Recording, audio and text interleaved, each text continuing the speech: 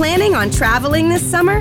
Make saving at the pump part of your plans with 2 times the fuel points from Harris Teeter. It's easy. Download your eVic coupon, and for every $1 you spend with your Vic card, you'll get 2 fuel points. That's up to $1 per gallon on quality fuel at participating BP and Harris Teeter fuel centers. Download your eVic coupon today and save money at the pump all summer long with eVic and Harris Teeter fuel points.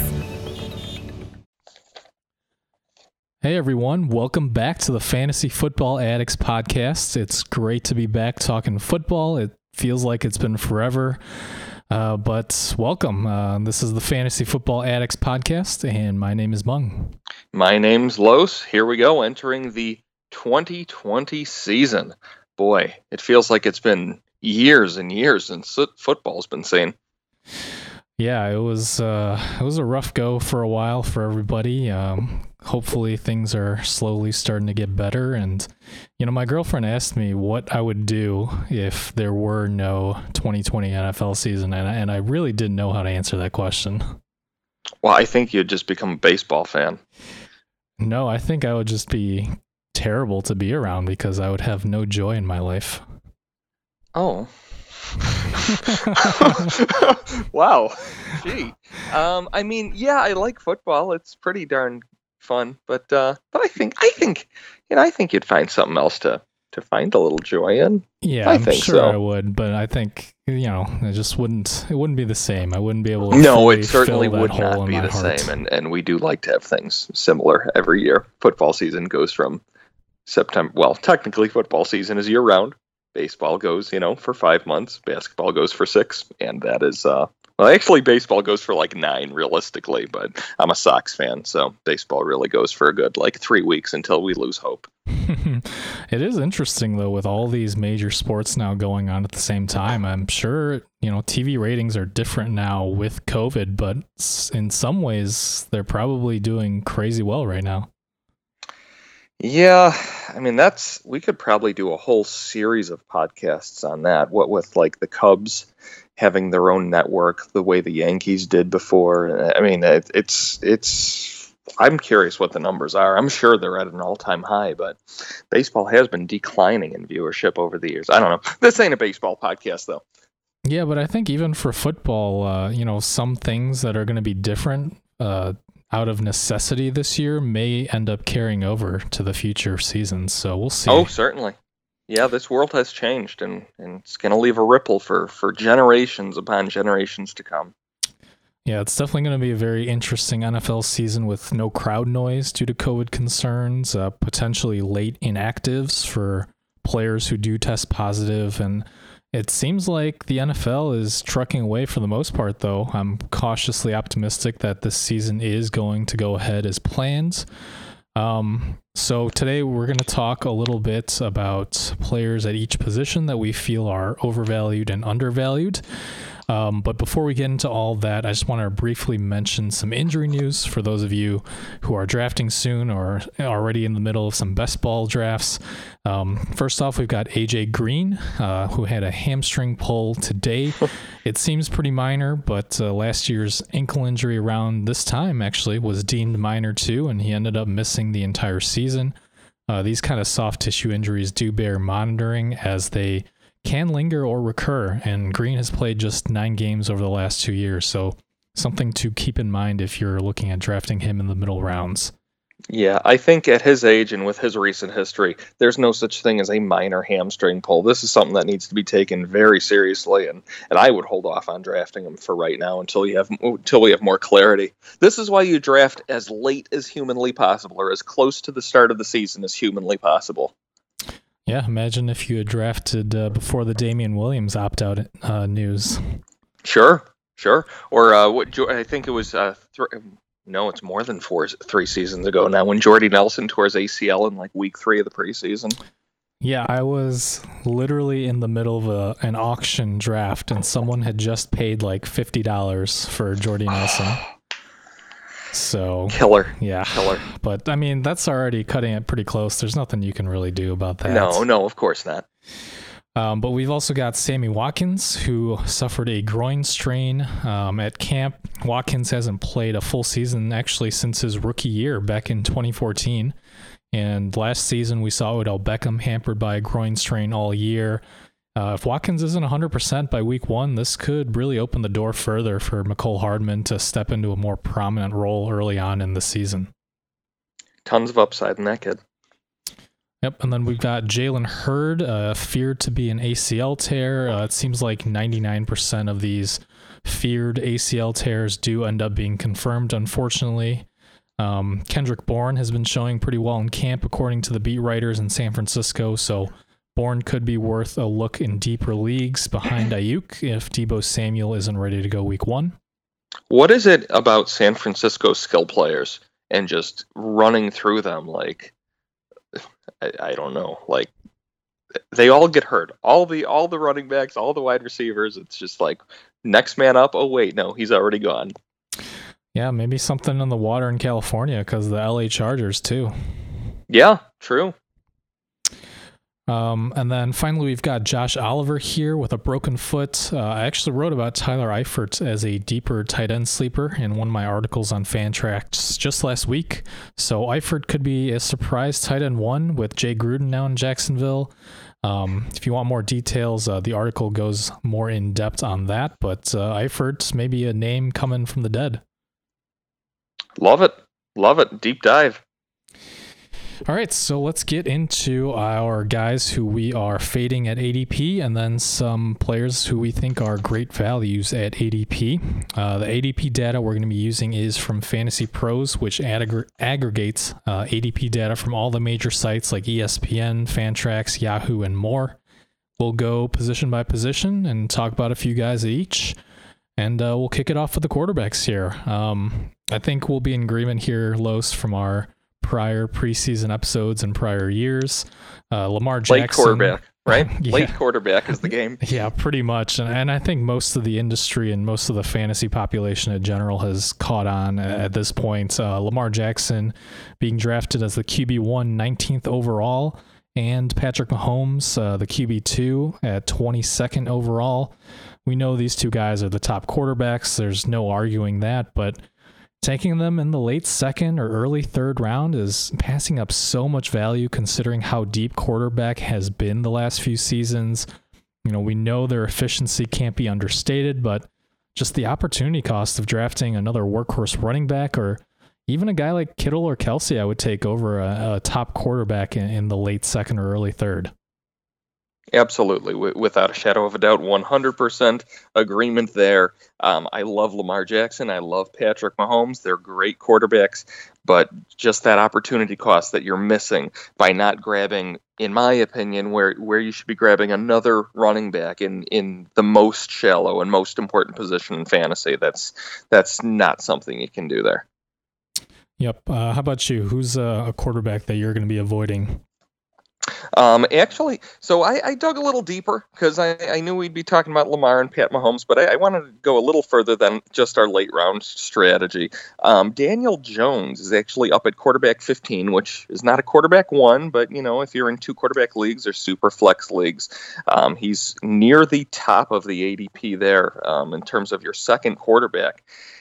He had a pretty great season last year from a rookie standpoint, from a number standpoint, but he had turnover problems abounding, fumbles more so than the interceptions, but I'm sure plenty of interceptions will come. The main reason I'm fading here is he's got a brutal opening season schedule. He opens against Pittsburgh, Chicago, and then San Francisco. How can you draft a guy that opens against those 3 defenses to start your season? I mean, you'd have to bench him. You just can't roll that sort of thing out there. So for that reason, I can't touch Daniel Jones in fantasy this year. Maybe pick him up later in the season as a streamer if you're going with that option, but certainly not in the first quarter of the season. Yeah, I mean, really the consideration would be, as you said, a super flex or 2 quarterback league where, you know, you need that second guy who's going to have the upside. But I agree, that's a terrible schedule, and you didn't even go that far. But even week 4 against the Rams, you know, their defense struggled at times last year, but they're still not exactly pushovers. Yep. And then just one other quarterback that I'll be fading at ADP as well, Kyler Murray as the QB3, 56th overall. Los, I love Murray, both for 2020 and in dynasty leagues. I really do think that the sky is the limit in Kingsbury's dynamic offense, and Arizona, of course, just added that true alpha wide receiver 1 for Murray and DeAndre Hopkins. Plus, he offers a ton of rushing upside, much like Lamar Jackson had last year in his MVP season. And it's just, the problem is that Jackson was an MVP and the fantasy MVP because people were taking him in the 9th or 10th round, and Murray's current 4th round ADP basically means that he has to reach his full potential to be worth drafting at that cost. And I love him, but I'm not reaching for him that early. Agreed. Still not worth it there. And when we get to the undervalued or the value quarterbacks, I think there's an option that's very similar that's going darn near undrafted. Yeah, go ahead. Who are some guys that you think are undervalued at quarterback right now? So the first guy I'd like to talk about is Ryan Tannehill. He's coming off now I have to be transparent. I went off of ESPN ADP values, so I'm going to just compare them to make sure that they do match the aggregate. Okay, so right now, Tannehill is going at quarterback 16 overall at the pick 140. The volume and the efficiency will drop, but he was very good to end the season last year. He's got that nice baseline. He's going to keep rushing the football. That's going to keep him in the top 12 quarterbacks at worst, I think, until he gets dinged up or in case he just stops scoring altogether. But that Tennessee offense is rolling. I see no reason for him to be so far down in ADP. Yeah, Tannehill definitely has that rushing upside. A lot of people forgot that he played wide receiver in college, so he's got wheels. That's right. And he had some pretty good games in Miami, but just couldn't overcome Adam Gase. And speaking very few can. Yeah, I mean, we won't get into Darnold, but that's another reason I'm off of Darnold this year too. But just adding on, you said, some of that efficiency may regress, but that could be made up by an increase in volume. Kenny Vaccaro, one of the Titans starting safeties, he left practice a couple days ago with an undisclosed injury. But really, even if he's fine, any regression to the Titans defense from last year is going to result in more passing volume for Tannehill. Yep. So a guy that I really love, those of you who have listened to this podcast for a few years now, you guys know I'm a huge Tom Brady fan. His current ADP is the number 7 quarterback coming off the board at 82nd overall. And honestly, I think if you're going to reach for any of these sort of early round quarterbacks, he's coming from throwing to Julian Edelman and Philip Dorsett last year in New England, to Mike Evans, Chris Godwin, and getting Rob Gronkowski back this year. The argument, well, maybe. Right? I mean, I could stop talking right here, right? And I mean, not from my standpoint. I personally think that Brady's overvalued. QB7 is completely nuts to me for a 43-year-old quarterback in a new system with a coach he's never played with. Brady only knows Belichick. Brady only knows the way that Belichick affects his players, and Brady only knows players that ascribe to the Patriots system. So I think he's in for some bumps in the road, honestly. I don't think this is all going to be, sunshine and cherries. And I don't think we'll get to it in the tight ends. I think we're going to have a little disagreement in the tight end section on a certain player that you've already mentioned. But I think that's going to be problematic altogether. We'll see, but all right, let's focus on Brady for right now. Sure. There have been 2 big arguments that I'm seeing against him. One is that he can't throw deep anymore, which I think is patently false.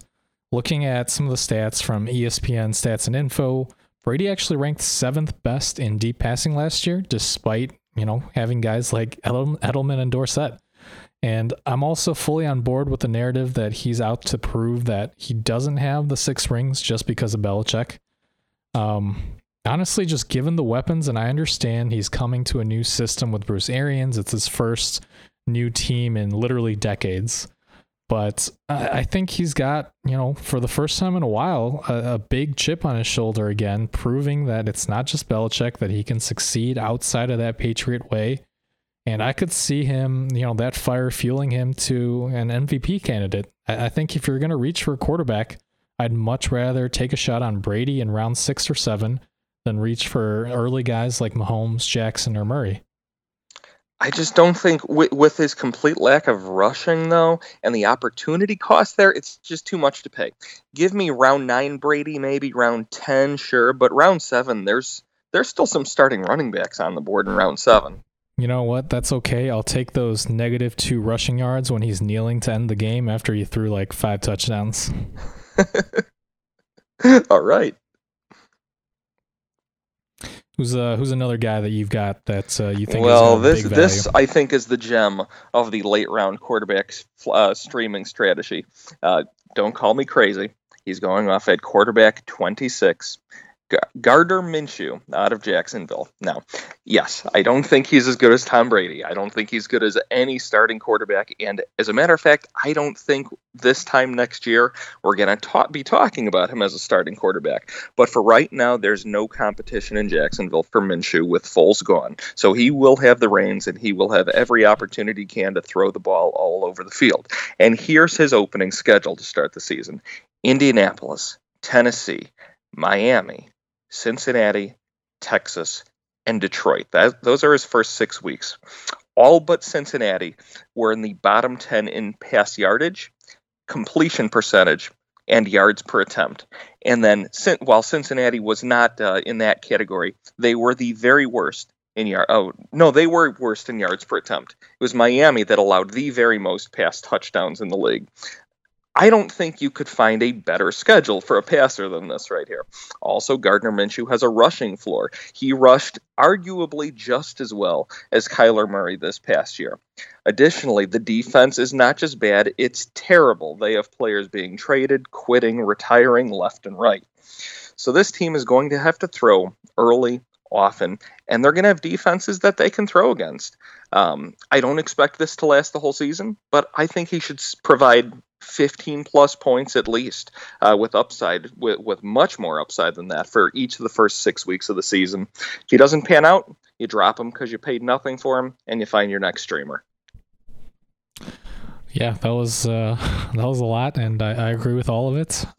He showed really well as a rookie last year. I think prior to him getting benched when Foles was ready to come back and was healthy, I think he was like a top 10 fantasy quarterback for his first few starts. Mm-hmm. And that was coming off, cold coming off the bench after Foles broke his collarbone in week 1. That's, I think Minshew's a really great late round quarterback candidate here. Yep, nobody expected it from him. Yeah, a guy that I like who's going a little bit before Minshew, though, I would probably pull the trigger on Jimmy Garoppolo right before you take Minshew if we were in a draft together. There we go. He's going as quarterback 20 right now, 153 overall. And Garoppolo was the QB 13 last year in fantasy in a season where the Niners defense dominated games and allowed for a run-heavy offense for most of the year. But we know that defensive production and especially turnovers, which San Francisco was 6th in the league last year, are difficult to predict year over year. And we also saw that Garoppolo had some big games when opponents were able to score on the Niners, most notably in New Orleans in Week 13. Positionally, I still have Garoppolo, ranked pretty low at QB 18. But overall, I've got him ranked about 2 rounds earlier than where he's going right now. But even saying that he's low at 18, I mean, the gist is that from 10 to 25, you're going to find great weeks out of each of these quarterbacks. I think the statistic is that every season there's 38 or 42 or something quarterbacks that put up top 12 weeks. And, of course, as we know, there's only 32 NFL teams. Yeah, and I think what you're saying, if you're willing to wait on quarterback, is, I believe in my adjustments and how I have running backs and wide receivers ranked in those middle rounds, and I'm gonna take a shot on an upside guy, maybe like a J.K. Dobbins or something like that, and then I'll roll with whoever at quarterback that I believe in. Yep. The other guy I had down here, this is a little deeper dive here. Now, I'm not saying to draft him, and I don't think you should, but Kirk Cousins, I think people are looking at it as a complete and utter afterthought now, but the defense in Minnesota is bad now. Stefanski's in Cleveland, and while Dalvin Cook will be the focal point of the offense and Diggs is gone, Kirk Cousins is going to need to throw the football more this year than he did last year. And Kirk is very efficient when he throws the football. He's been low volume. I do not expect him to be low volume this season. Just keep him in mind for later in the season if you need streaming quarterbacks. Not saying to draft him. Yeah, and Cousins had a run of a few years where he had quite a few rushing touchdowns as well, I believe. Yep, absolutely. Yeah, and again, I mean, these are guys who you're probably going to wait on, in deeper 1 QB leagues or maybe a super flex or 2 quarterback. But as you said, these, I just don't see a lot of upside with Cousins, but I do think he's a fairly safe start. Just don't forget about him. Don't forget he exists. Yeah, for sure. And the last guy I want to bring up here is Jared Goff, who's going off the board at QB 17 on average, 142nd overall. And the Rams were a mess last year, and Goff still finished at QB 15 in fantasy. Yeah. The biggest difference between his 2019 Goff and his prior 2 seasons was touchdown rate. Goff scored on just 3.5% of his pass attempts last season, compared to 5.8% of his pass attempts in 2017 and 2018. And even though LA's offensive line is still pretty iffy, which is really what hindered their offense last year, Goff's touchdown rate returning to normal alone would make him a high-end QB2 with plenty of QB1 upside, and that would basically make his QB 17 ADP a steal. He's got weapons all around him, not necessarily top flight weapons, but Robert Woods, Cooper Kupp, Tyler Higbee, Gerald Everett, very good. Yeah, and we'll see how those the new running backs go without Gurley. Exactly. We'll talk about that later too, I think. Yeah, I mean, speaking of Gurley and running backs, let's move on to the running back position. Sure. One of my big fades, I'm interested to hear your thoughts on him, is Le'Veon Bell. He's being drafted as the RB18, 34th overall, so you're basically taking him with your late 3rd round pick here. And look, Bell was an okay RB2 last year, but I see him being drafted at this ADP basically around his ceiling. The Jets offense ranked 2nd to last in offensive efficiency last year. We talked about Adam Gase a little bit when we talked about Ryan Tannehill just now. And guess who's in New York still? Adam Gase. So I'm not sure that their offensive efficiency is going to improve a ton in 2020. And look, their top receiving weapons right now are Jamison Crowder and Rashad Perriman. Denzel Mims has been sidelined with a injury in training camp, so we'll see when he gets up to speed. And volume is really the only positive thing going for Bell right now, and Gase has already gone on record multiple times saying that he didn't want Bell. So they just signed Frank Gore, even though he's 87 years old. They're going to mix him in a little bit. They drafted LaMichael Pirine. These guys are just going to vulture some of that volume, and that's really the only thing Bell had left. So I really don't see much upside for him if you're taking him that early in the 3rd round. While I don't think you're wrong that he's capped, I think that this is actually, I don't want to call it fair value, but I think it is the right spot for him, looking at him as a middling running back too, because that's the state of running back right now. It is your most important position, and you would only be looking at Le'Veon Bell if you went, say, 2 wide receiver in your first 2 rounds, or wide receiver, tight end, or something like that. I don't think if you open your draft with Zeke or CMC or something like that you're even thinking about Le'Veon Bell. I think it's a desperation pick because it gets very thin when you start looking at running back, that 3rd tier of your running backs. Every single one of them has warts, and Le'Veon Bell has his fair share of them, that's for sure. I mean, I hear you on that. I think when you get to that 3rd, 4th round, there's a lot of risk in these running backs, but that's exactly why I would think you would want somebody with more upside, right? So for example, let me read off just a few running backs going after Bell right now. And would you rather take him or Bell in the 3rd round? All right. Or the 4th. Mm-hmm. Melvin Gordon.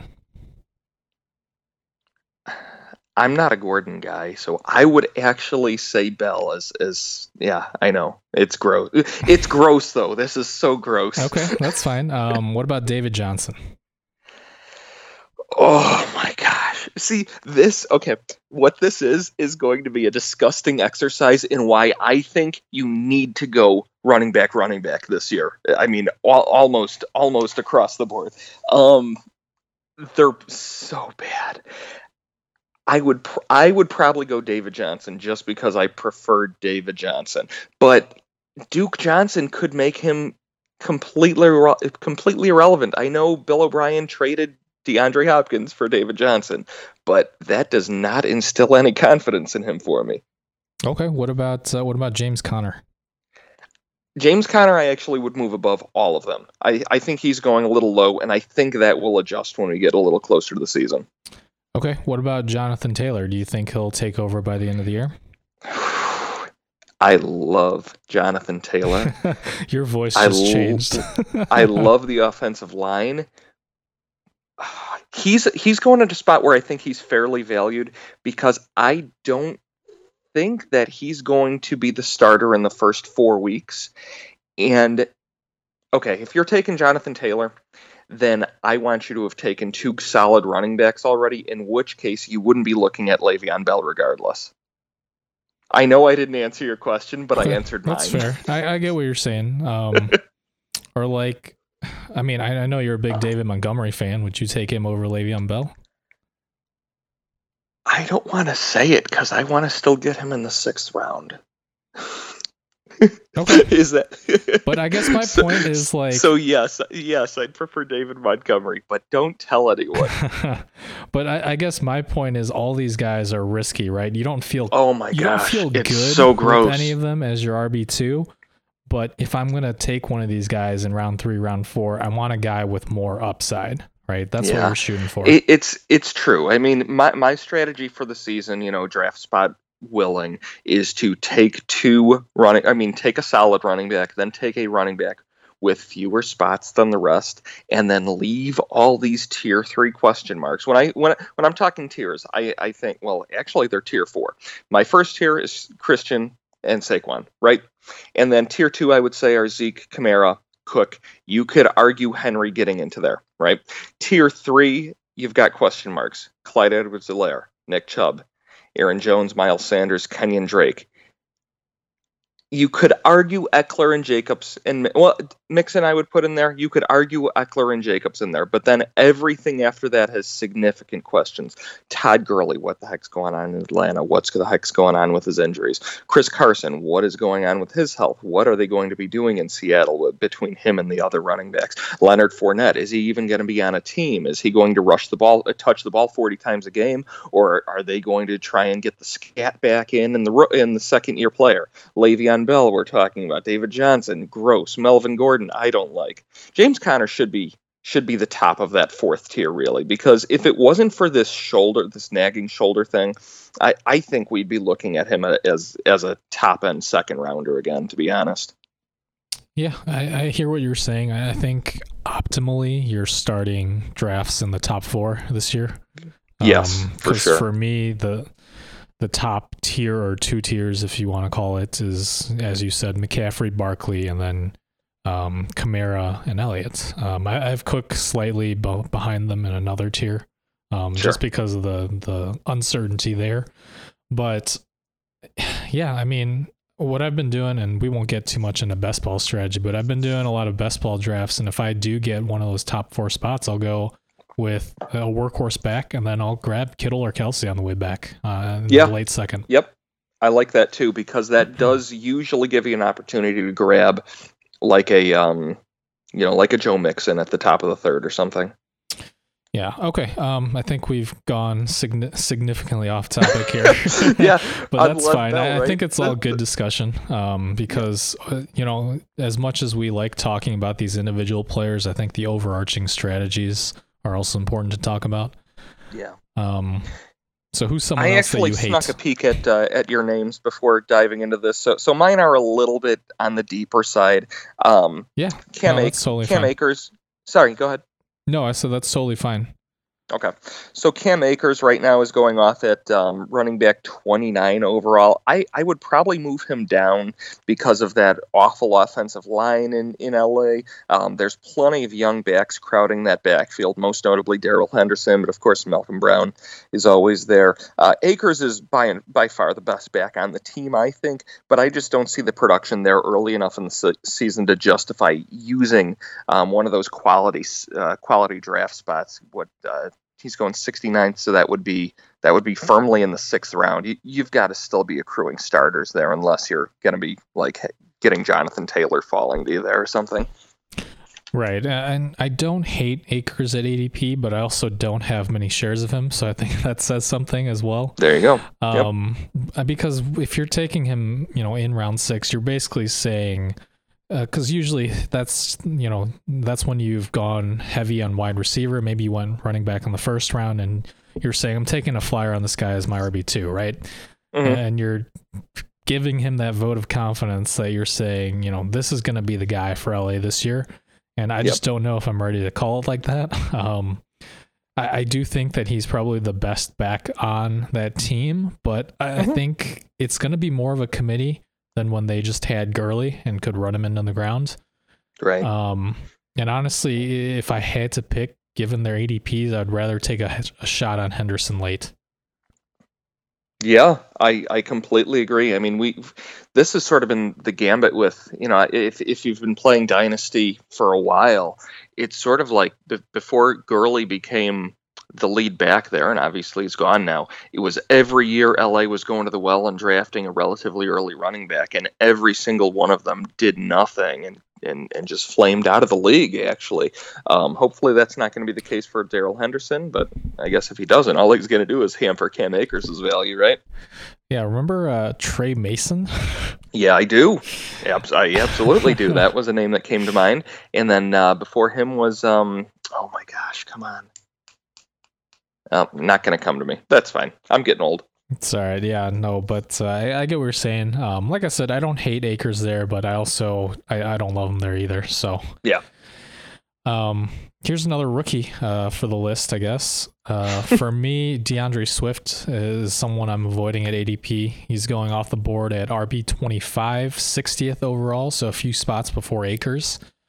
And this is a similar situation, right? Because I think Swift is easily the best and most talented running back in that Detroit backfield.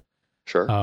But again, I can't say with any sort of confidence that this is going to be Swift's backfield, because Matt Patricia has shown over the last 2 years as head coach in Detroit, he prefers a committee approach akin to how it was in New England during his tenure there.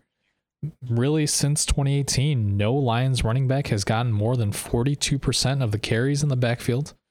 And even the receiving work has been split among multiple running backs. So, again, if you're relying on this guy as your RB2, no thank you on Swift at running back 25 here.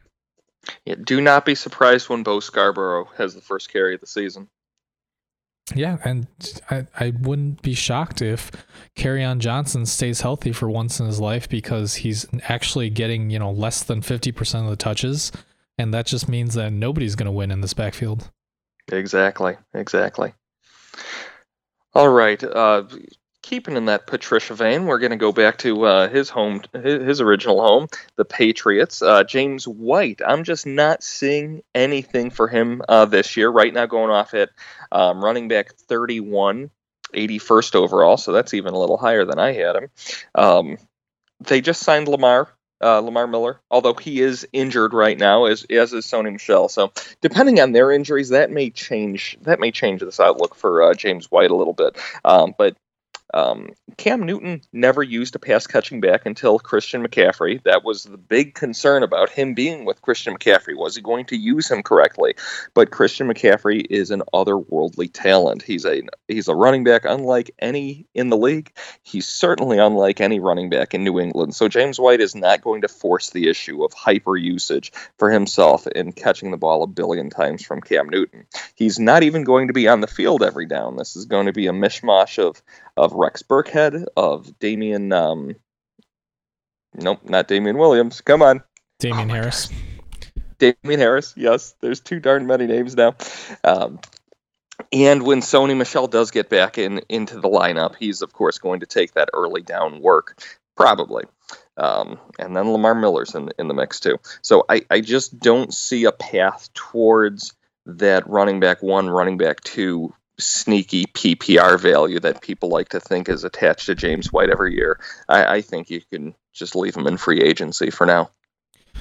So I'll say this about James White. I think he's a fine, RB3 going at RB31. But it's going to be really situationally dependent whether or not you want to take him, right? Because if you started with, Zeke and you grabbed Aaron Jones late round 2 on the way back, there's zero reason for you to roster James White.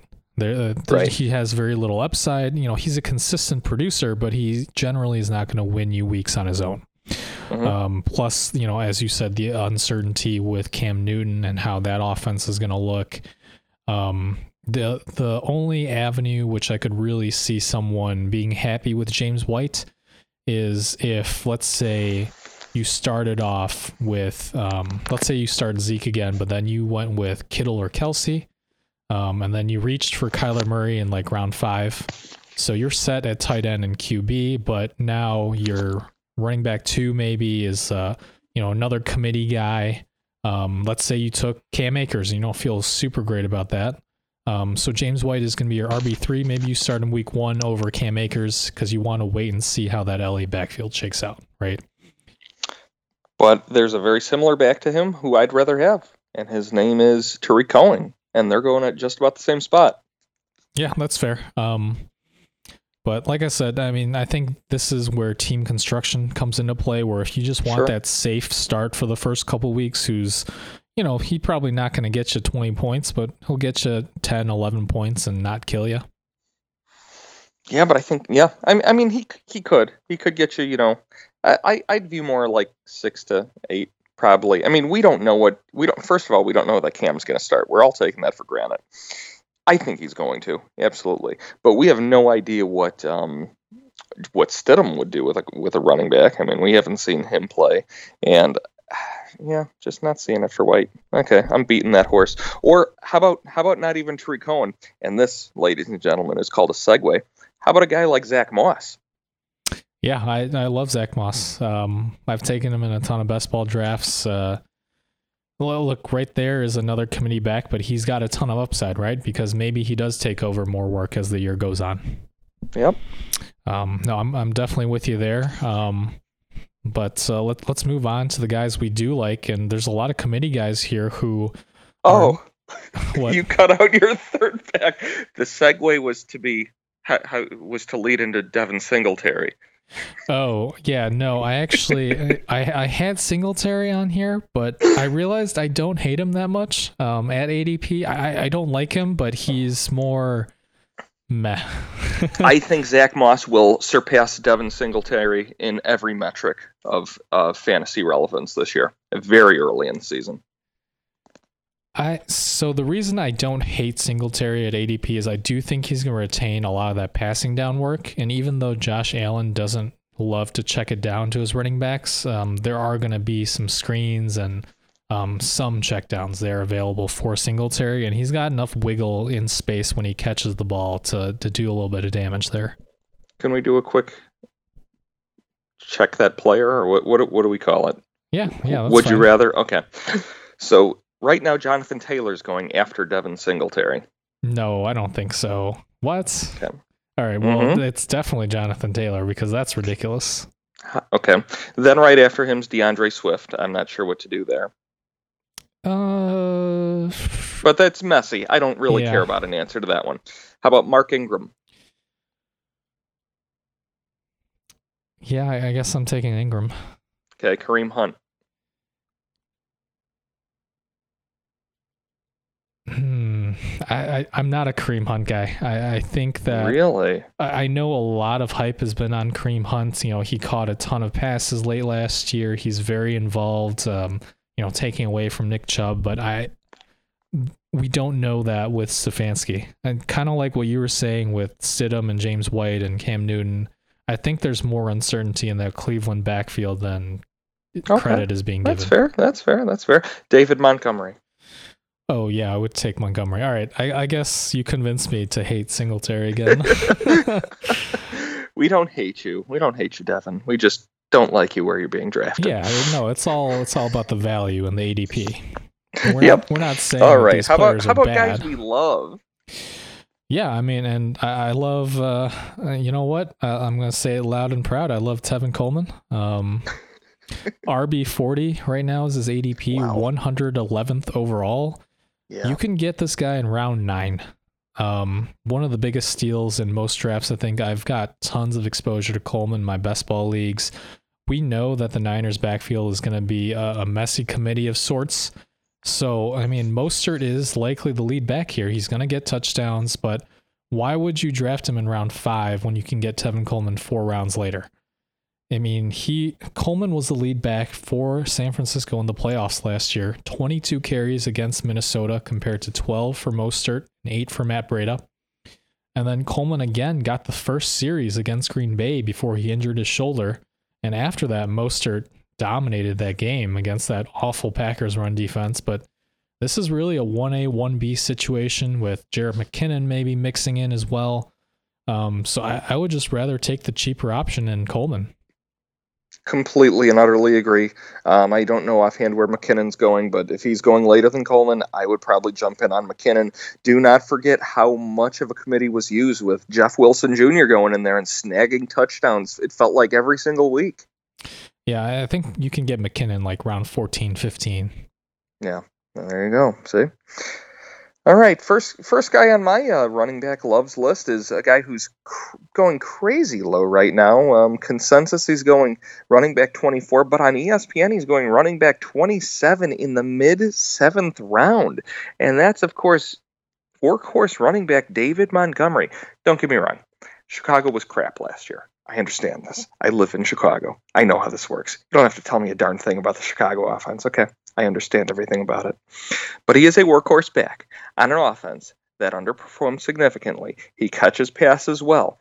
He was worked into that game slowly last year. He will be expanding that part of his game this year. That was something that was a big pointer for him coming into the draft, is that he can catch the ball well. He will easily have 250 carries this year. He had 242 last year for those keeping count, and he had only 35 targets, like I said. This will increase. Taylor Gabriel is gone. Anthony Miller is there, healthy right now, but he seems to have shoulder issues now and again. Tariq Cohen will get more work, but I think a lot of that's actually going to come into the slot as he can expand his role as a pass catcher. I'm not calling David Montgomery a top 10, but to get a solid RB2 in the 7th round is just phenomenal to me. So you're not worried about Cordero Patterson working in with the running backs, huh? if Cordero Patterson comes in on a 4th and 1 again, I'm never watching Bears football ever again. You can timestamp that. That's it. For as long as Matt Nagy's the coach, at least. All right, we'll see. But I'm definitely with you on Montgomery. We know that volume is king for running backs. And it seems like his volume is not being factored in. And hopefully, I would say the Bears offense can't be as bad as it was last year. No way.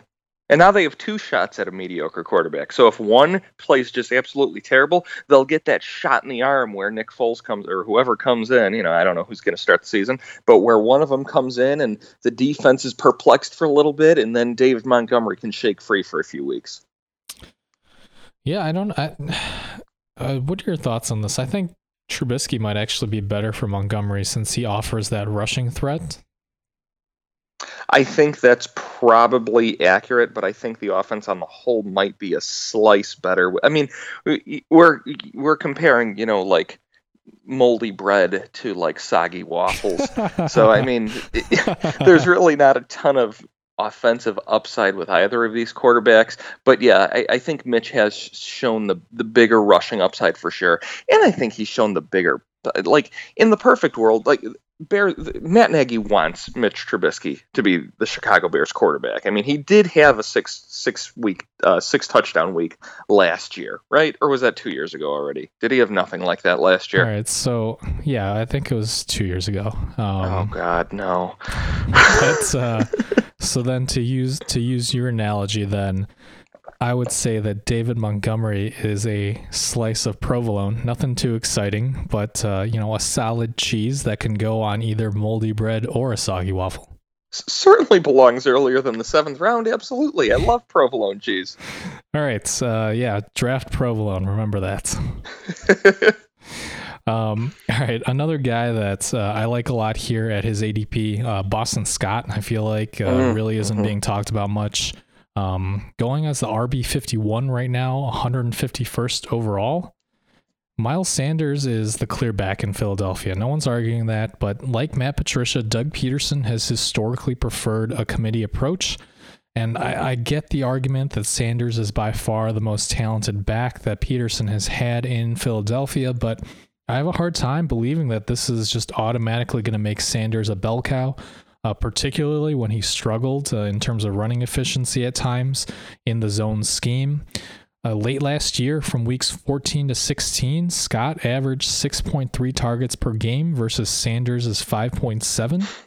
And Boston Scott had 7 carries inside the red zone versus 10 for Sanders. So he's more than just a handcuff here. I would argue that Scott has a role similar to that of, as you said, Kareem Hunt to Nick Chubb's lead role. And yet, guys like Kareem Hunt are being drafted in the 6th round, whereas you can get Boston Scott in the 13th. You make a great point. I mean, you really do. This is and I don't know if it's because he had very little draft capital or people just, I think it's more so that people sort of forget what happens later in the season, which makes no sense because it should be more recent in our minds. It's closer to the playoffs. The attention span should be more focused into something more recent, but it is the things that happen earlier in the season that seem to stick more, isn't it? Well, I think people do recall what happened in the late season. I mean, that's the main reason for the Tyler Higbee hype, right? That's true. That's true. Yeah. Okay. Well, there I go. My hypothesis would be that Scott is being discounted because Sanders got hurt in week 17 and Scott just blew up. So everyone's just associating that he only blew up because Sanders missed time. But that's why I focused on those stats in the 3 weeks prior to that when both of them were healthy even. I think that makes a lot of sense. I think that sounds like he's probably even a guy that is darn near must draft in a 12-team league, no? I don't know about must draft. I think it depends on the bench size and all that. But I mean, if you're considering that Hunt is going in the 6th, like, wow, that's a really great point there. I'm going to take a lot closer look to Boston Scott going forward. I mean, he's like McKinnon, right? He's a committee back who has a lot of upside, who's basically free in the late rounds. Yeah, exactly. A possible committee back who's going a little earlier than the late rounds is a guy in Tampa Bay, Ronald Jones. Now, I'm not actually sure if I actually think he's undervalued. I think I'm just happy with where he's at. Right now he's going at running back 29, running back 30, depending where you look, in the 8th round. To get a starting running back in the 8th round, to me, I think is pretty good. He could be a workhorse back here in a Brady offense, which would obviously be a great thing. Bruce Arians hasn't really shown that pen chance for rotating through running backs or using a bunch of running backs the way that Bill Belichick does. So we really haven't seen a workhorse back in a Brady system. What Arians also does have is a history of expressly not using rookie running backs. So a lot of people got excited about Keyshawn Vaughn, but very similar to David Johnson being drafted in the 3rd round. David Johnson was not used very much at all by Bruce. Sorry for that cough. Was not used very much at all by Bruce Arians when he was a rookie. In fact, he was restricted mostly to kick return duties for most of the season. The off-season hype pieces have Ronald Jones catching 300 balls a day on the jugs machine, having, I think, lost a little weight, looking a little slimmer and quicker. I don't know that I'm necessarily buying into all the puff pieces, but just the history of Bruce Arians, he does seem to keep doing what we know he's going to do. All last year we said, oh, O.J. Howard, he's going to be tremendous. Bruce Arians has never had a great tight end. Well, no, O.J. Howard did nothing. Bruce Arians did the same thing he's always done on a successful offense. So I'm sort of thinking he's going to do the same thing he's always done in a successful offense. And with Peyton Barber gone, Ronald Jones should be the only guy here. Yeah, I think we're on different pages with the Tampa Bay backfield. We've had discussions off the air before. I like Keyshawn Vaughn a lot. Right, yeah. Sure. That said, I do think that this is a decent ADP for Jones if you can get him in the 8th round. The problem is I'm seeing his ADP starting to creep up. So I think this is a snapshot of... It's adjusting. I think it's slowly shifting where Jones, I've seen Jones go in the 7th, even in the 6th round in one of my drafts. That would put him more close to 22, 21. I couldn't put him that high. Right. And I think, so that's why I'm saying RB30, I think that's fine, right? You can take a chance on that. You have the argument about the rookie running backs with Arians, and then LeSean McCoy too. No one should be too concerned about LeSean McCoy being signed, right? He's a veteran depth guy. I just don't see much left in the tank for him at this point. We saw him on the field with Kansas City, and yes, he put up some points, but we clearly saw that he is no longer LeSean McCoy. Right. Let's be honest here. He was a healthy scratch. They mentioned something about they gave some excuse, but he was a healthy scratch. Mm-hmm. But at the end of the day, right, this is going to come down to who Brady wants in the backfield with him. Right. So there's uncertainty here, but if he does stay in the 8th round, I'm fine with Jones there. Sure. Okay. I'll agree with you. So that's going to do it for the running backs. But real quick, I just wanted to mention, Los, I know you and I have always talked about handcuffs. Elite guys like Alexander Madison and Tony Pollard. These are guys going in, the 12th, 13th round here. Huge RB1 upside if anything were to happen to Cook or Ezekiel Elliott. And then I also want to bring up a couple of less heralded handcuffs, and I want to get your thoughts on those, Los. 2 guys who are going basically for free in the late rounds that I quite like, Carlos Hyde and Benny Snell. So basically Rashad Penny, isn't going to be ready for a while, right? Right. And if anything were to happen to Chris Carson early in the season, then Carlos Hyde has RB1 upside. There's really nobody else in that backfield. They drafted the rookie. His name's escaping me right now. Anthony McFarland. No. I'm sorry. Well, yes, you're correct for the second part of that answer. Right. I want to say it starts with a D. I'm blanking right now. Was it Dizzy Gillespie? It's not Devin Duvernay. That's the Ravens wide receiver, but it's something. I want to say it's something like that. DJ Dallas. Yes, thank you. Yep. I knew it was like the 2 Ds. Alliteration. Exactly.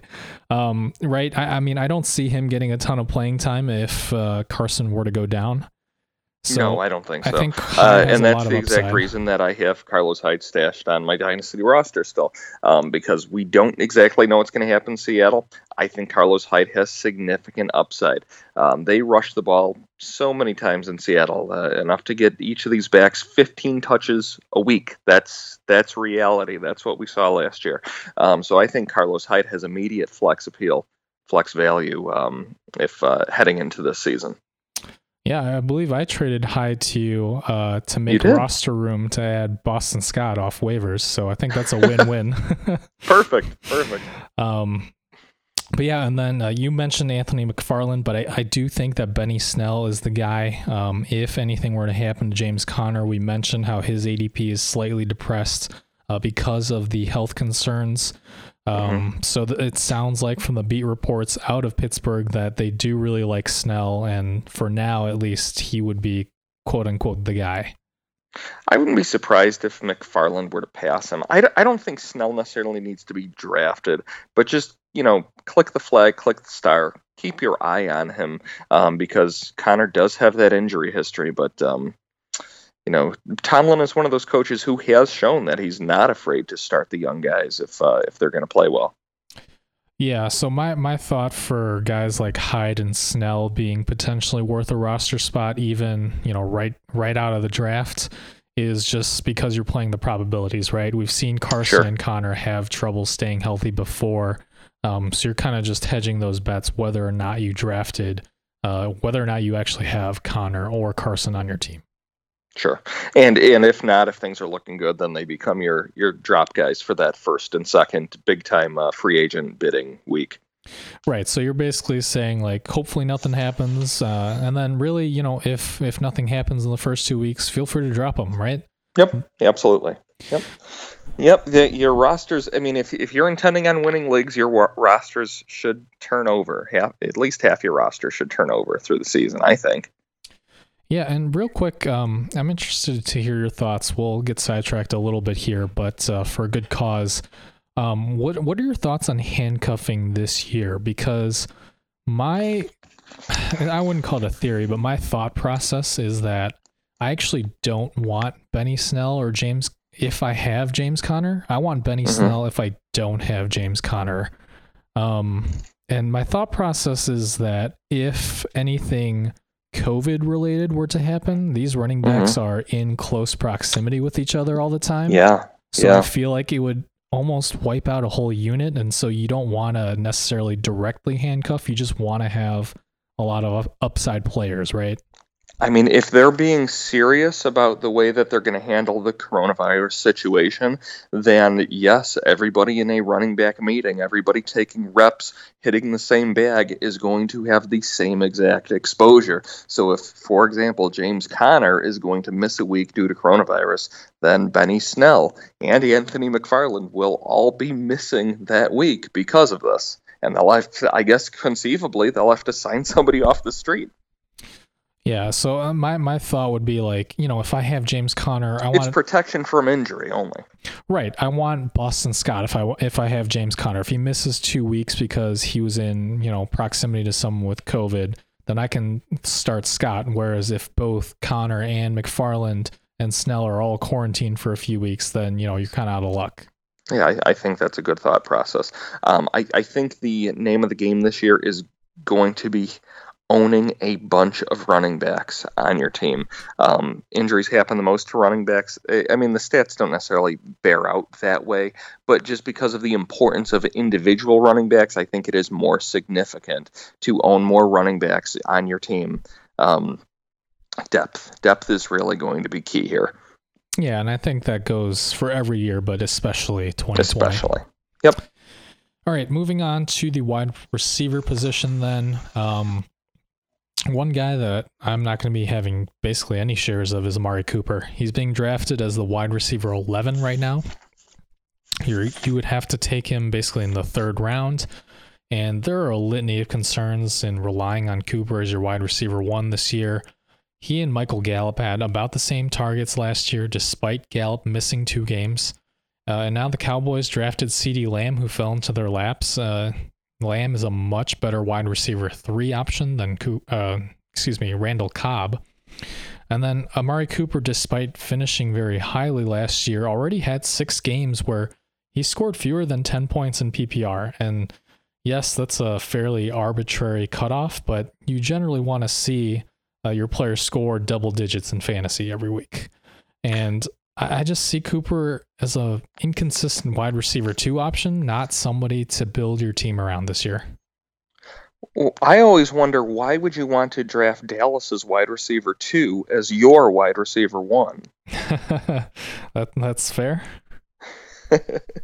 I guess that's not very fair. He is, of course, that's a tongue in cheek, but Michael Gallup was every bit as good as Amari Cooper last year, and everybody's completely fading and forgetting about him, whereas they really should just both be being brought backwards because, like you said, CeeDee Lamb's going to fit that Cobb structure, and if Cobb could pull off 90 targets himself, well, I think CeeDee Lamb, who's a bit better, is going to ask for a little bit more. Yeah, it really comes back to just the gap in their ADPs, right? Kind of like with Mostert and Coleman. If you think that it's going to be somewhat similar production, take the cheaper guy in Gallup. Exactly.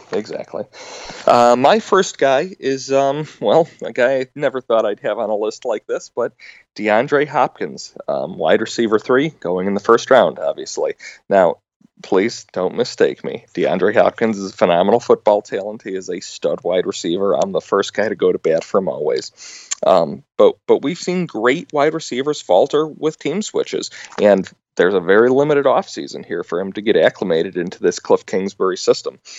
He is a candidate for target regression, given that this team runs 4 wideouts so frequently, and have shown that they're going to throw the ball to the open wideout, to the open man, spread it around the field. They're going to throw the ball to Kenyon Drake, which they slowed down doing with David Johnson.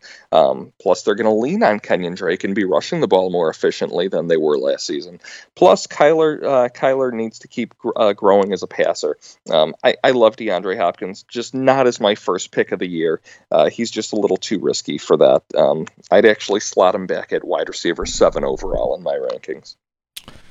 Yeah, I think I've got him as wide receiver 9 or 10, perfectly suitable for a wide receiver 1 role, but I don't know that the ceiling's there, because you're basically committing a late first, early second round pick if you want Hopkins.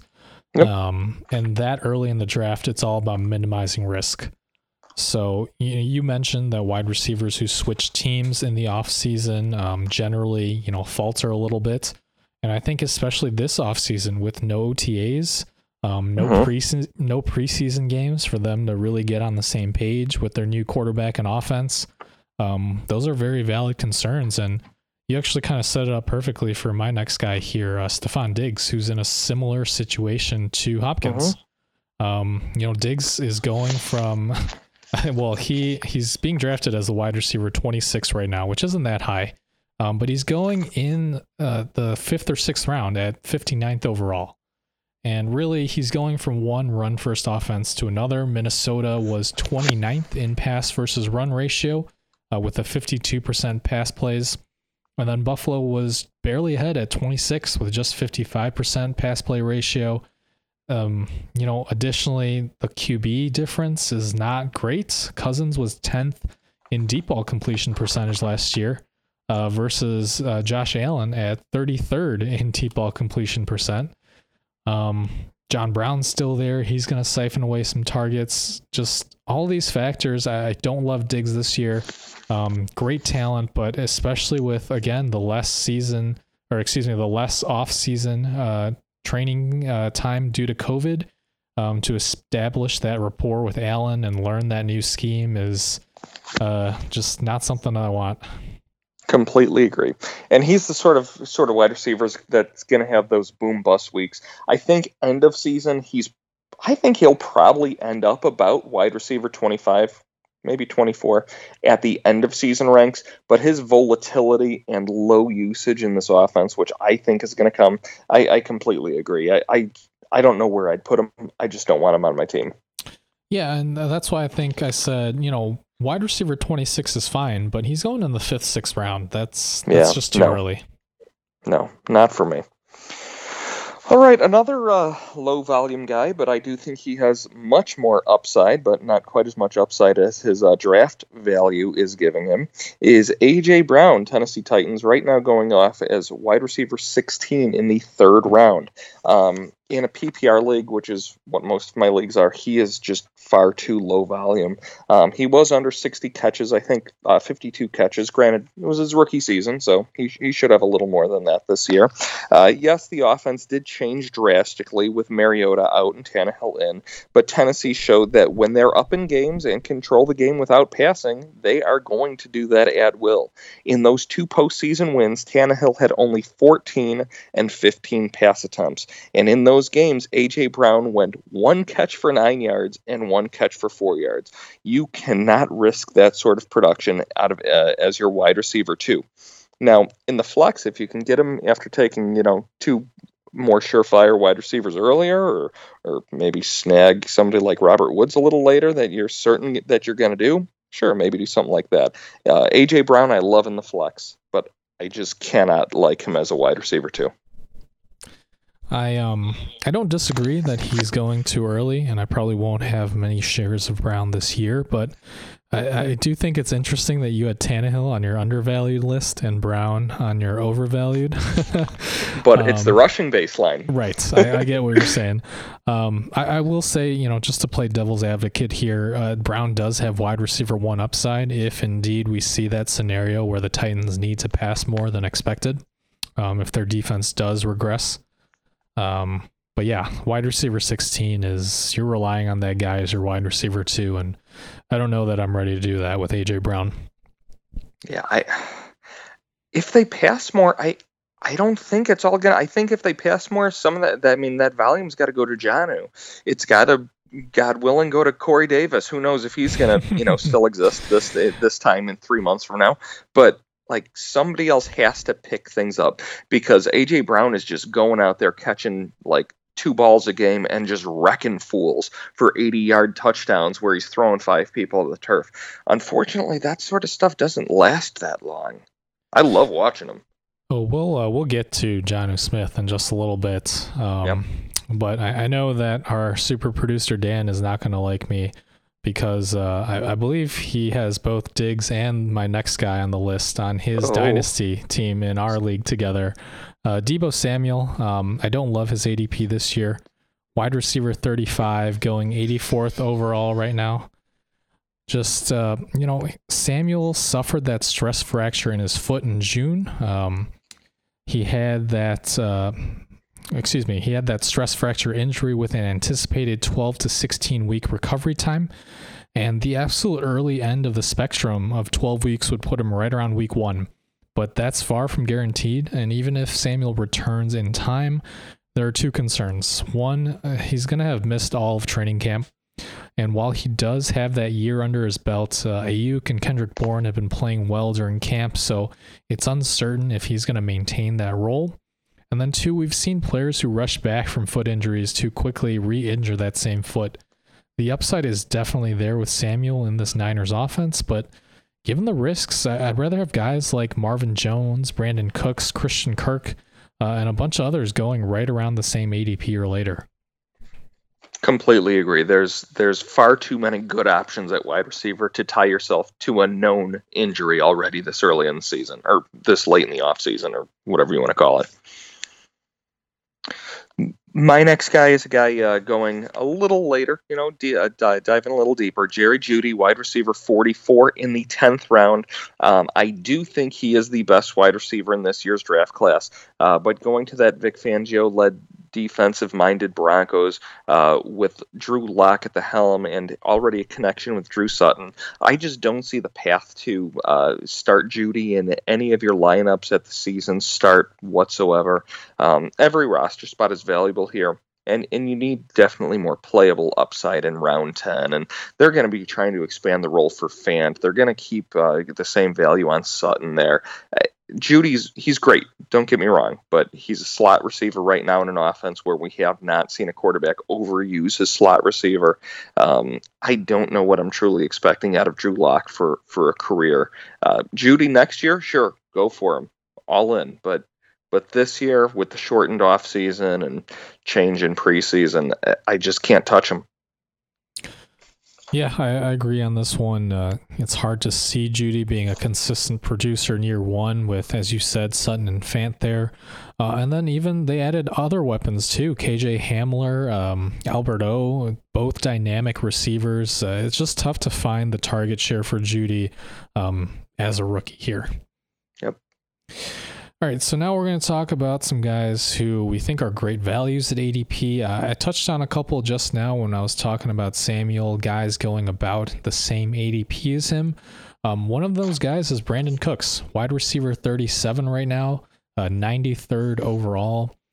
Look, the biggest concern with Cooks is that another concussion, excuse me, can't talk right now, is that another concussion could end his season or even his career.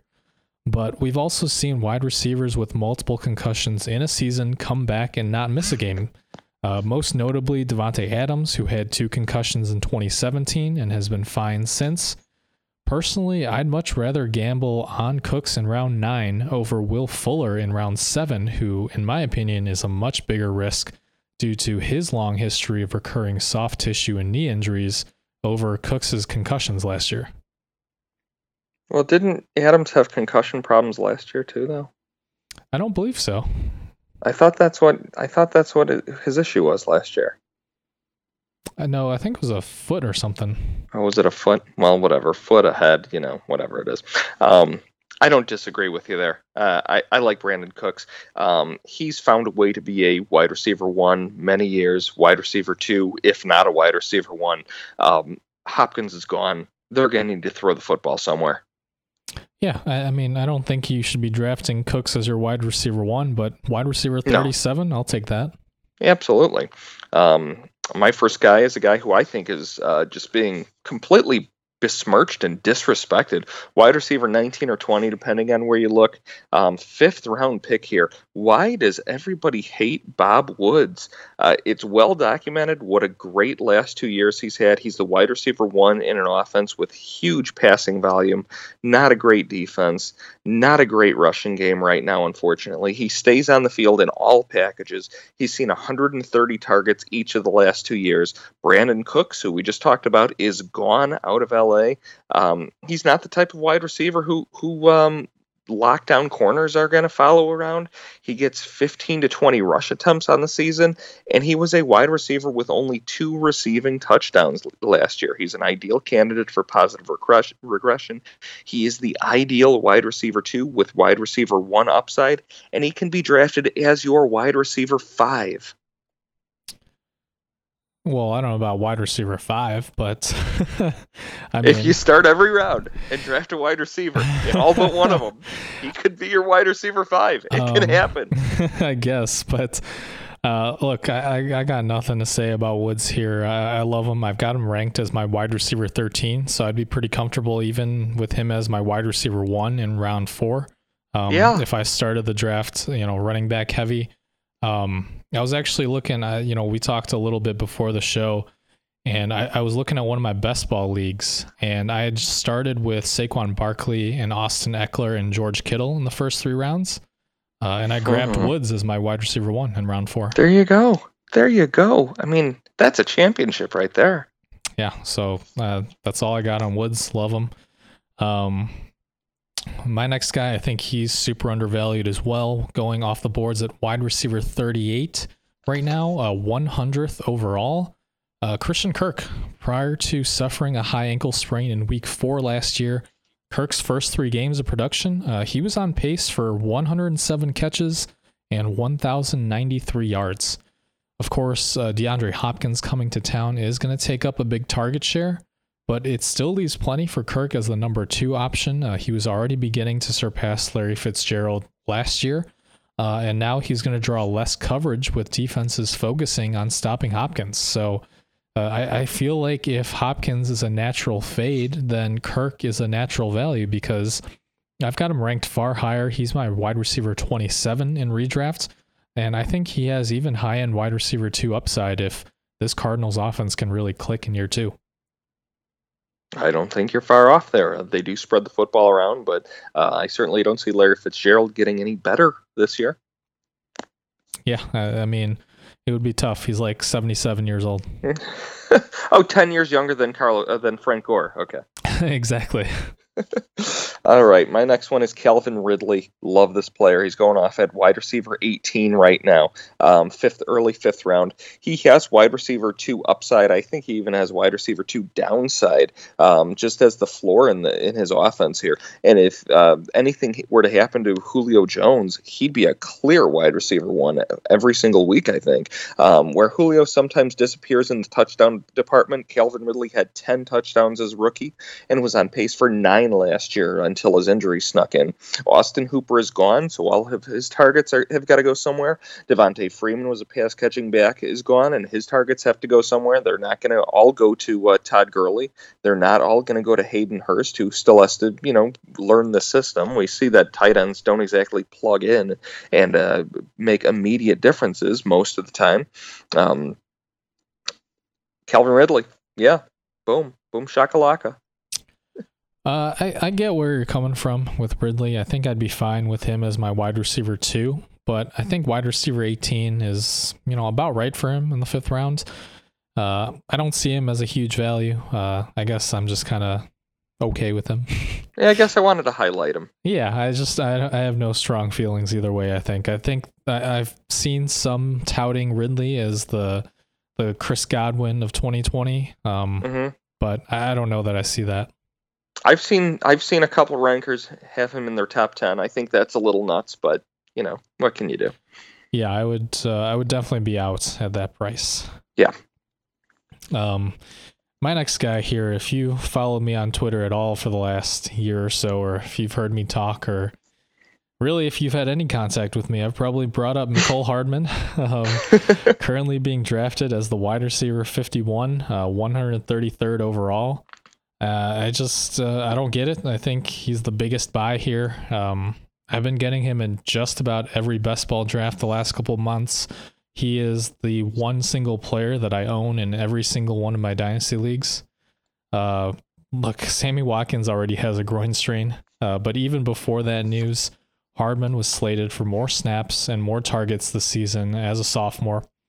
Watkins has really failed to consistently produce despite his contributions in the postseason last year.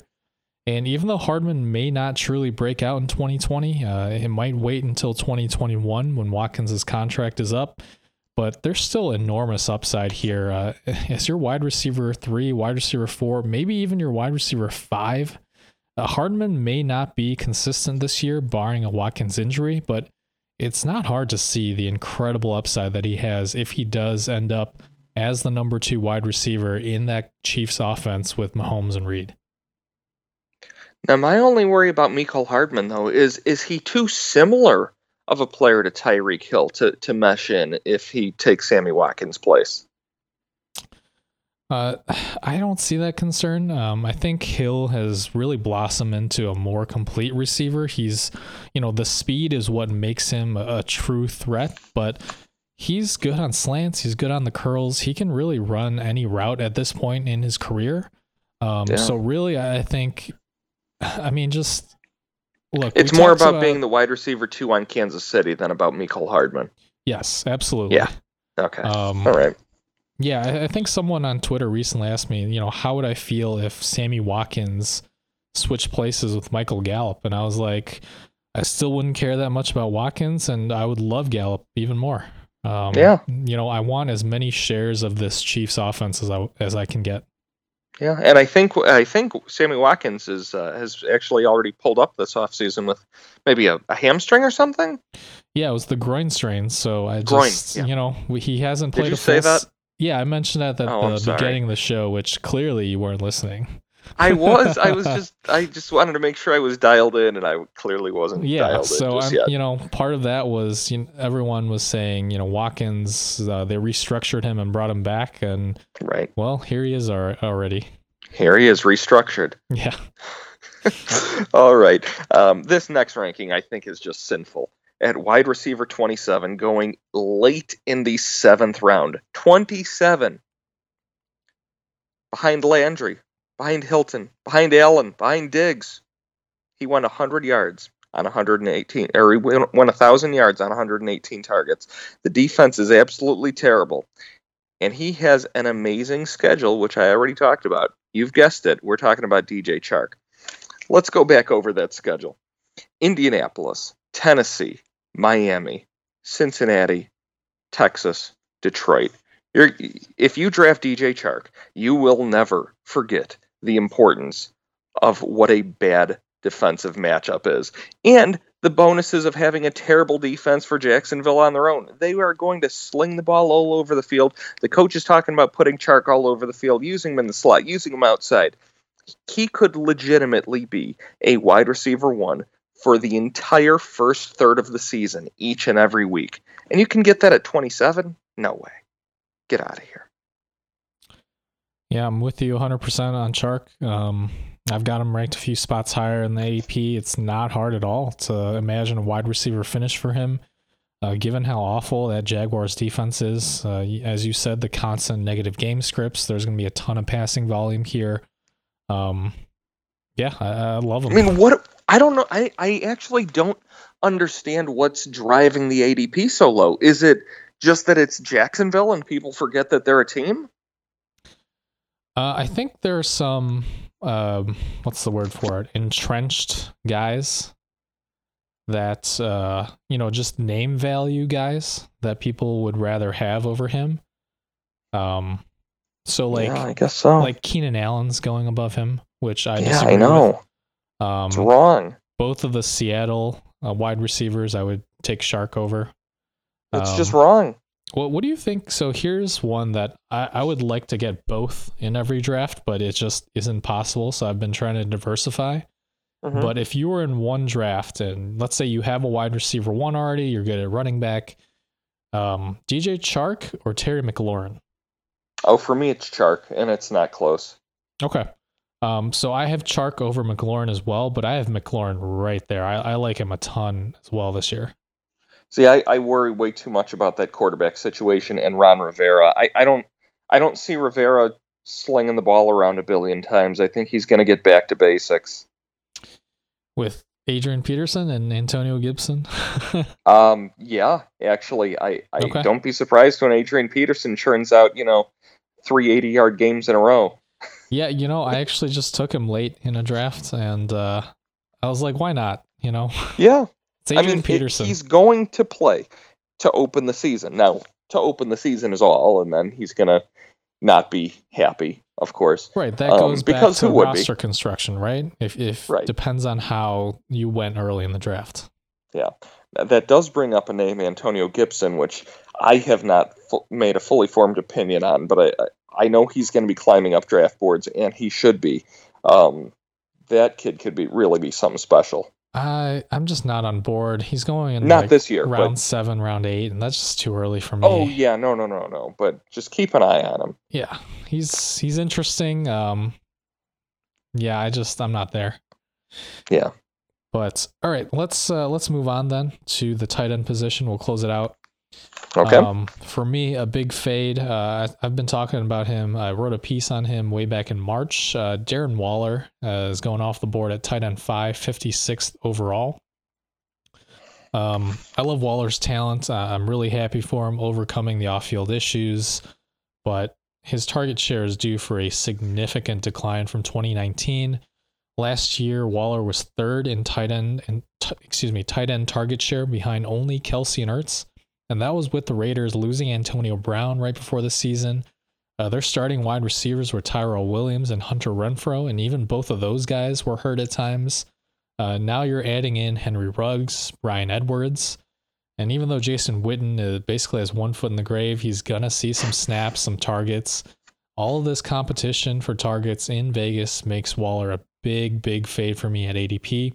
I still have him ranked pretty high, tight end 8. But, 3-4 rounds later, I have him ranked, I think, 96th versus his current ADP of 56th. So a full 40 spots lower. You could not have put that any better. I have actually no problem with him at a tight end 5 rank. I get the questions and concerns about Las Vegas, but there's no way he should be drafted anywhere near the same round as guys like James Conner, Terry McLaurin, DJ Chark, Jonathan Taylor. These guys are all going after him on ESPN right now, and that is complete and utter craziness. Yeah, sounds like we're on the same page here. Yep. My first guy, he actually stole a lot of the good ones again. You jerk. First guy I'm going to talk about is Noah Fant, tight end 11. I think this is going to be a limited passing offense between Vic Fangio and Drew Lock. The addition of Jerry Jeudy, I know I had him as a fade where I don't see him producing much. similarly, I don't really see the upside in Fant. Certainly not as tight end 11. Certainly not. Now, that's the problem with the tight ends, right? You can say, oh, he's not tight end 11. He's not going to be my number 11 tight end. Well, the reality is he could realistically finish anywhere between tight end 8 and tight end 30 and be within 5 points of each other by the end of the season. So sure, maybe he finishes at tight end 11, but there's nothing about his game that excites me for this season. There are some guys going in the tight end 20 range, the undrafted range, that I would take over Fant without blinking. Yeah, I 100% get your argument. I think Fant is properly valued as a fringe tight end 1, but to your point, it's basically the top few guys or just wait. Right. Very similar to quarterback, I think. Yep. Yes. These are positions that just are so devalued because, as you said, he might be tight end. He might not be a, top 12 tight end, but he maybe is the tight end 18 and he scored just 10 points fewer than the tight end 13, right? Right. Mm-hmm. So I get what you're saying here. Again, I have no issue with Fant at his ADP, but I also don't see necessarily that elite upside. Right. The next guy is kind of in the same boat as Fant, I would say. Jared Cook being drafted as the tight end 10, going 100th overall. Cook was great last year, but he scored 9 touchdowns on just 43 catches. With the Saints having a high pass to rush ratio in the red zone in 2019, that was likely because we just found out a few weeks ago, or maybe even last week, that Kamara was playing through a knee. I think it was an MCL tear in the back half of the season. So it makes sense that the Saints were passing a lot in the red zone. But assuming Kamara's healthy now, I could see New Orleans running a little bit more near the goal line in 2020. And also, while I'm not very high on Emmanuel Sanders as a standalone fantasy asset, his presence there is still going to detract from an already pretty low target share for Jared Cook. Cook is a fine tight end too, but I'm not reaching for him as a top 10 guy, especially not in the 8th round where his ADP is right now. As you said, there are just so many upside tight ends available later. Cook's a guy I actually have higher in ADP, or higher in tight end ranking, but I have none of these guys as high in ADP. So I actually do prefer Cook. I agree he's low volume and he's going to be low volume, but he's really reminiscent of what the tight end landscape has been until the past 4 years in fantasy, back when you really just had to pick your shot and guess which quarterback was going to throw a touchdown to a tight end that week. And betting on Drew Brees and Jared Cook to link up is as good a bet as any. I would move him above Hunter Henry, above Evan Ingram. I'd have him probably slotted just at about tight end 7, but I would certainly not pay up for him. If he fell to me, in round 12, 13, 14, or probably round 13, is where I would grab him. Oh, wow. So I'm not going to get him is the long and short of it. What? You're pretty high on him. You've got him over Ingram and Henry. I do, but like I said, I'm not going to have him because he's not going to last that long. Right. I get what you're saying. Yep. Yeah, I don't like Henry at all. I'm not going to talk about him, but I don't. Yeah, and I probably should have. That was an oversight. He's another one of those guys where I'm fine with where he is. I just probably won't have many shares of him. I mean, he's been injured every single year, and now he's got Tyrod Taylor. So I guess we just talked about him. Yeah, I think you just convinced me a little bit, like with Devin Singletary. I'm like, well, I thought I didn't hate him, but I really don't have him anywhere. So I guess right. I guess I do. So I guess I don't like him. I mean, when we get to the guys we like, I think we're going to be, in an echo chamber, basically, because there's just some stupid rankings going on right now, and I just don't get them. But who else do you like, or who else don't you like?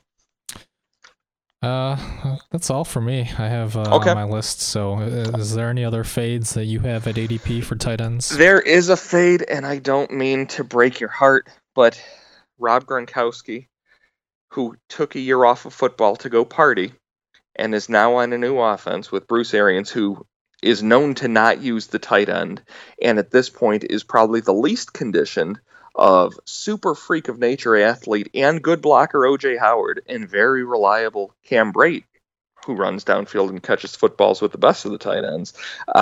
I don't think Gronk is going to be the tight end one on his own team, let alone to start a startable fantasy option. So let me tell you why you're wrong. Okay. Because Gronk fitness, baby, huh? No, I guess this is a good transition because I have Gronk on my undervalued list. Yep. I understand all the concerns you just brought up, right? The conditioning, he took a year off. But I think that's a double-edged sword, right? You're losing some of that football shape and that muscle mass. But at the same time, his biggest issue, he had the freak injuries with the arm and the knee injuries, but those can happen to anybody. The recurring injuries were the back injuries, right? Mm-hmm. And part of that is all the weight that he has on. And so you're right. Maybe he might not be as good of a blocker now. The reports are that he shed 15 to 20 pounds. I think that he's still the guy for Brady. And we've talked so much about, wide receivers changing teams this offseason. Well, Evans and Godwin are on the same team still, but Brady is the new quarterback, right? So it's almost like, that new team situation. Mm-hmm. So, Gronk has been Brady's guy for a decade. Since he came out in 2010, so literally exactly a decade. He's had a full year to recover, shed that weight, which could help make 2020 his most durable season. And there are reports that he could be, limited to high leverage situations, but that's exactly what you want from the tight end, right? You're guessing which quarterbacks are going to throw touchdowns to their tight end that week. Yep. So while the target share overall might be down with Evans and Godwin there, taking away a lot of targets, and maybe even O.J. Howard and Cameron Brate in those multiple tight end sets. But when the chips are down, who's Brady going to throw that goal line fade to? And I think the answer to that is still going to be Gronk, barring, some best friendship all of a sudden with Evans and Godwin. And I just think that, his current ADP is tight end 8, 81st overall. And I just think that if you're going to take anyone outside of Kittle or Kelsey or maybe, Andrews or Ertz, it's got to be Gronk for that touchdown upside because double-digit touchdowns are well within his range of outcomes. I just don't see it. I see middling single-digit touchdowns. That's all I see. I don't see him any different than Jared Cook, like a lower volume Jared Cook. Yeah. I think you've got your blinders on. This is not the same Rob Gronkowski. This is a battered man. This is a man who quit on football, a man who didn't want to do it anymore, who went home to mama. Okay, how about this? Over or under 6.5 touchdowns for Gronk this year? You want to make that bet? Yeah, under. Okay, let's do it. Yep, we've got it. All right. We shall see. You'd have to take him over David Montgomery. I don't think so. Raheem Mostert? Yeah. Over Montgomery? So ESPN, maybe people just at ESPN love him a little more. He's going tight end 6 in ESPN. Okay, so the rankings that I was looking at on Fantasy Pro, so someone like David Montgomery is going 60th overall, and then Gronk is at 80th, so still a full round and a half, 2 rounds later. Yeah, ESPN has him at 58. Okay, that's where the people are. That's where our peers are that's where the drafters are taking him, which is absolutely nuts. Yeah, I mean, that's crazy for me. I wouldn't reach for him in like that 5th, 6th round.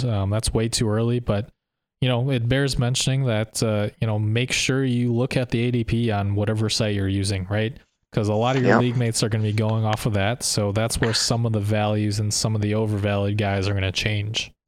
Not to keep beating a dead Gronk or a dead horse, but you think Bruce Arians this is the year he changes his offense to feature a tight end? I think Brady's going to throw to Gronk regardless of who the head coach or the offensive coordinator is. The offensive coordinator and the head coach would have to choose to put a beaten, battered man who's 50 pounds under football weight out there instead of prime shape of his life athlete O.J. Howard, who granted has not done much, but he's still making the conscious decision to put him out there over O.J. Howard. That's fine, but I mean, you think O.J. Howard's going to be there past week 3 if he makes a drop in week 2 or something? I do, because he's better than Rob Gronkowski is now. Ooh, I'm not. He's a better blocker. He's a better athlete at this point. Like, don't get me wrong, Gronk, he's a Hall of Fame tight end. First ballot, best tight end ever to lace him up. But that's not him. All right, and now's the time to let go. You can do it, Mom. You can do it. Maybe I do have the blinders on, but I'll go down with this ship. That's fine. All right. I hope you've got a snorkel. All right. Well, we've got our first bet for the year at least. There we go. All right. All right. I guess I should talk about somebody I like. Yeah, probably. All right. Just a few brief words. I do like Hayden Hurst. He's going as tight end 13. I think that's a tad undervalued. I would have him over Hunter Henry. It really just depends on where he falls in drafts. If anything, you should be happy he's going off at 13 because he might fall to you very late in drafts. He's going to fill in that Austin Hooper role, which he's not going to fit it perfectly. They're not the exact same size and shape. Hurst obviously does not know the system as well as Austin Hooper did, having been in it. Well, actually, that was one of the problems for Austin Hooper and Matt Ryan. They change systems every 2 years. But Hurst is a very good athlete. The Ravens did not let him go because he is not a good tight end. They let him go because Mark Andrews, is just better. And Hayden Hurst was actually drafted around earlier than Mark Andrews in that same draft. But when you strike gold on Mark Andrews, you certainly can't afford to end up having to pay 2 very good tight ends on the same team. So I think that he was more of a cap casualty than anything else. And I think he'll fit in very well in Atlanta. Yeah, I don't have a whole lot to add on Hurst. I think his current ADP is about right. I've got a few shares of him. I'm pretty excited to see what happens, and the upside is definitely there, and that's what you want in these later round tight ends. So he's definitely one of, I would say, 4 or 5 targets if I avoid, that top tier, and then if Gronk gets taken by some crazy person even before me. So another guy in the same range as Hurst, going a little bit later. We touched on him earlier. It seems like we talked about a lot of Titans today. Jonnu Smith, tight end 19, going 152nd overall right now. So we talked a little bit about Corey Davis. He's really disappointed thus far in his career. And the news was he actually just came off the PUP list today from off-season toe surgery, so certainly doesn't sound great for him. There's really every reason to believe that Jonnu Smith is going to be the number 2 guy right now behind A.J. Brown in that Titans offense. He actually had the 3rd most missed tackles forced among tight ends last year, behind only Kittle and Kelsey. Tennessee uses a ton of multiple tight end sets, so Jonnu's going to see plenty of snaps here. Los, with Tannehill being on your value list and Brown on your fade list, that means you probably like Jonnu, right? I think you're about right with that. There's a coach, his name's Bill Belichick, and last year he named Jonnu Smith, I believe, as the most athletic tight end in the NFL right now. I think you can check me if I'm wrong on that one, right? I actually did not hear that, but I'll take your word for it. Oh yeah, he said that heading into that divisional round. We know what happened for the there. Patriots. Yep. I don't necessarily know that I think that's the case, but yeah, it's asinine that Jonnu Smith's going off at tight end 19, and this is what I was alluding to.